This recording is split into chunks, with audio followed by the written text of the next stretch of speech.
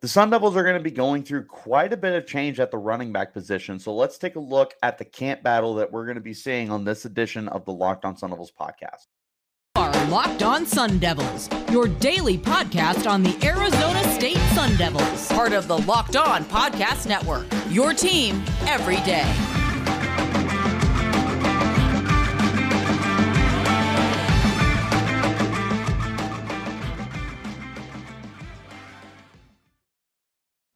Welcome back to the Locked On Sun Devils podcast, part of the Locked On Podcast Network, your team every day. My name is Richie Bradshaw, and I will be your guide for everything Arizona State Sun Devils. As always, thank you guys for tuning in. Wherever you're getting your podcast, hit like and subscribe. Turn on those notifications so you get an update whenever we post new content. And then stay in touch with that content by following me on Twitter at RichieBrads36 and the podcast at LO_Sun Devils. Before we get started, my apologies for the Sunday episode I uploaded for the basketball game. The only thing I'm apologizing for is the calling it shocking the college football world. It was obviously a basketball game. I think I just got caught up in the moment being very excited, but also I talk about college football so much that it was just stuck in my head. So my apologies for that. Other than that, I thought it was a good episode. Let's hop into today's conversation, though. Taking a look at the running back position, there's going to be a lot of change with the running back spot. Xavier Valladay and Daniel Ngata are both gone from last year's team. They were the first place runner and the second place runner. Yes, second place runner from a year ago.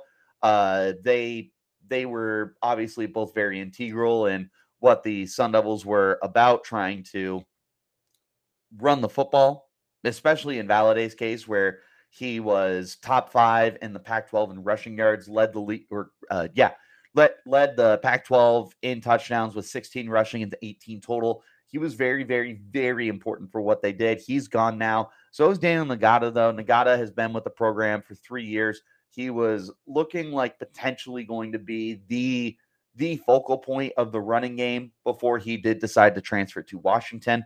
All the best to him. Arizona State is returning a handful of guys, most notably Tevin White, who we're going to take a look at here right now.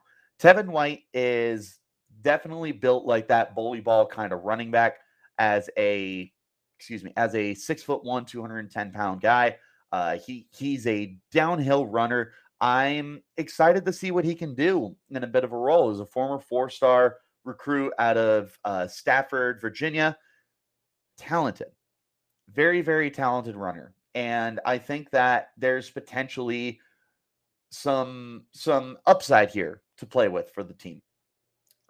The problem is you just don't really know what you have for sure just yet, because he did have very minimal amount of work last year. He only had 14 carries and 1 reception. He only saw action in 3 games this past year, and 8 of his 14 carries came in week 1 against NAU. So very seldomly used, I suppose. But he did have some explosive plays. He did have a 16-yard run against NAU. He had a 12-yard run against Arizona, and it was able to equate to a very, very good 4.8 yards per carry when he did get that opportunity.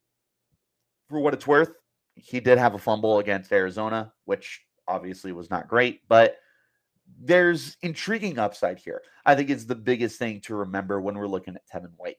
The problem is there's going to be some stiff competition, and that means that he's not going to be a lock for any significant starting time. Because last year, at this point in time last year, when Valladay had joined the roster and everything, I was adamant that Arizona State was going to do a very split backfield. You were going to have Ngata and Valladay both have important roles in the offense, but that obviously did not end up being the case, as Valladay had 215 carries to Ngata's 54 carries. So I don't know that Arizona State is going to be more than a one-back system. They might only be a two-back system still. I don't know that they're going to be more than a one-back system. I don't know if they're going to be a two-back system. That's what I meant to say, stumbling on my words. But looking at the potential here with Tevin White is the most important thing. And to remember that, again, as a former 4-star running back and with the talent that he possesses, there is a chance that he could be your starting running back, there should be an opportunity for him to be at a minimum that Daniel Nagata role where he does get, a small handful of carries in most games and gets that opportunity to kind of strut his stuff and show that he does belong on the field more often than not. Looking at the rest of the roster, there's not too much here that's really like super noteworthy. George Hart is back as well. He will be entering his junior season. He only had 3 carries last year for 6 yards. I just don't know if he's going to get a ton of work with everything that they got going on, but it'll be interesting to see. They will also have Bryce Douglas back as a redshirt freshman, and the rest of the guys we're going to be talking about here in just a moment. No Deontay Elliott on the team's official website, so I'm going with the assumption that he probably transferred and I just didn't see the news. The guys I'm looking at are from the official website for the Sun Devils roster. This is what I'm working with. So if Elliott is still on the roster, my apologies. I was hyping him up a little bit last year. I would do the same this year if he was on the roster, but it does not look like it. So as of right now, what you've got coming back is George Hart, Tevin White, and Bryce Douglas. A lot of unknown, which can be both exciting, but it can also be a little bit nerve-wracking when you consider that the Sun Devils are going to be in a situation where there's just a lot of like, I wonder what's going to happen here kind of thing. So all in all, looking at what we have returning, it's going to be a lot of potential. It's going to be a lot of what can these guys do if they are given enough opportunity. Mainly looking at Tevin White, though, that'll be the guy that we focus most of the attention on when we talk about the returning running backs for the Arizona State Sun Devils. If you're looking for a great treat but don't want the fat and calories, then you got to have a Built Bar. Built Bar is absolutely delicious. They're healthy for you, and they're tasty. They're so delicious, you won't think they're good for you. They're perfect for that New Year's resolution that I know you're still working on at this point in the year. What makes them so good? Well, for starters, they're covered in 100% real chocolate. That's right, real chocolate. They come in unbelievable flavors like churro, peanut butter brownie, and coconut almond. I'm not sure how they do it, but these bars taste like a candy bar while maintaining amazing macros. And what's even better is that they're healthy for you. It's only 130 calories. It's 4 grams of sugar and a whopping 17 grams of protein. And now you don't have to wait around to get a box. For years, we've been talking about ordering your bars at Built.com. But now you can go to your local Walmart or Sam's Club and pick up your boxes right away. Head to your nearest Walmart today, go to the pharmacy section, and grab yourself a box of Built Bars. You can pick up a 4-box of cookies and cream, double chocolate, or coconut puffs. Or if you're closer to Sam's Club, you can go and get a 13-bar box with our hit flavors, brownie batter and churro. You can thank me later. Get yourself a protein bar that tastes good, that tastes different. Get yourself the experience of a Built Bar. As always, thank you guys so much for tuning in. Wherever you're getting your podcast, hit like and subscribe. Make sure that you check out the Locked On College Basketball podcast. It's everything you need to know about college hoops in one place. Hear from big-name experts, insiders, coaches, and players. Locked On College Basketball available on YouTube and wherever you're getting your podcasts. Back into our conversation, the biggest aspect here is absolutely the transfers that are coming in. Arizona State is going to have 2 big transfers that are coming into the program that will be looking at probably significant playing time here. The first guy that you've got is Cameron Skattebo. And Skattebo is the guy that we're going to be focusing the majority of this conversation on. Skattebo will be coming in as a true junior for the team as a 5'10", 212-pound running back. A big bully is what you're looking at here. But this is a guy with a lot of production. Now, keep in mind, this was at Sacramento State. So it's not like he was playing the Alabamas of the world. It's not like he was playing the Utahs of the world, right? When we talk about the Pac-12. But for the competition that he played against, was very, very good. Looking at what he's done, last year alone, he ran for 1,372 yards and 7 touchdowns, averaged a whopping 7 yards per carry. But he also caught the ball very well. 31 catches for 371 yards and 3 more touchdowns. So a little over 1,700 total scrimmage yards for him. The year previous, he had 520 rushing yards with 9.1 yards per carry. Another season over 10 yards per reception, 7 total touchdowns. For the competition that he faced, he dominated it. And that's the important thing to remember here is, yes, Sacramento State is not playing high-level competition, but they are allowing Scadavo to use the most of his abilities and dominate. He's going to be coming to the Pac-12 now. He's going from Big Sky to Pac-12 play. That's going to be a big step up here in competition level. Thankfully, based off of what you've seen, there is that hope that he should be able to translate that. We'll have to wait and see. But Scadavo could very well be that transfer running back that the Sun Devils really love. Like you look at Valade a year ago, he transferred in from Wyoming. He had very good numbers against the competition that the Cowboys were facing. Sun Devils ran with him very literally, and he produced. They're going to be hoping to catch that same lightning in a bottle here with Scadavo. They're going to be hoping that a guy who dominated lower level competition can come in, get an opportunity to be a bell cow, and dominate that same competition. So when looking at Scadavo, to me, you're looking at the probable starting running back for the Sun Devils. This is more than likely the guy who's going to come in, be the guy for the team, and we'll wait and see what we end up having here. But my anticipation going into camp is that Scadavo is probably going to be the guy for the Sun Devils. We'll have to wait and see. The other transfer that they've coming in is DeCarlos Brooks. Brooks, a local kid from Chandler, Arizona, 5'10", 210 pounds, transferring in from Cal. Didn't get a lot of opportunity during his time with the Golden Bears, but another guy who looked explosive when he did have an opportunity. He had 4.2 yards per carry last year and a single touchdown. And the year prior, he had averaged 9.6 yards per carry. The problem is you just don't have a lot to work with here. Only 69 career rushing attempts and 78 total touches when it comes to scrimmage yards. So, and a single touchdown. There's just a lot of unknown with DeCarlos Brooks. What he's going to bring is depth. And I think in a best case scenario, what you can get with DeCarlos Brooks is potentially him as another Daniel Ngata for the team and make him that kind of change of pace guy who gets a handful of carries. I don't know if DeCarlos Brooks is a starting running back for you right now. He potentially could be.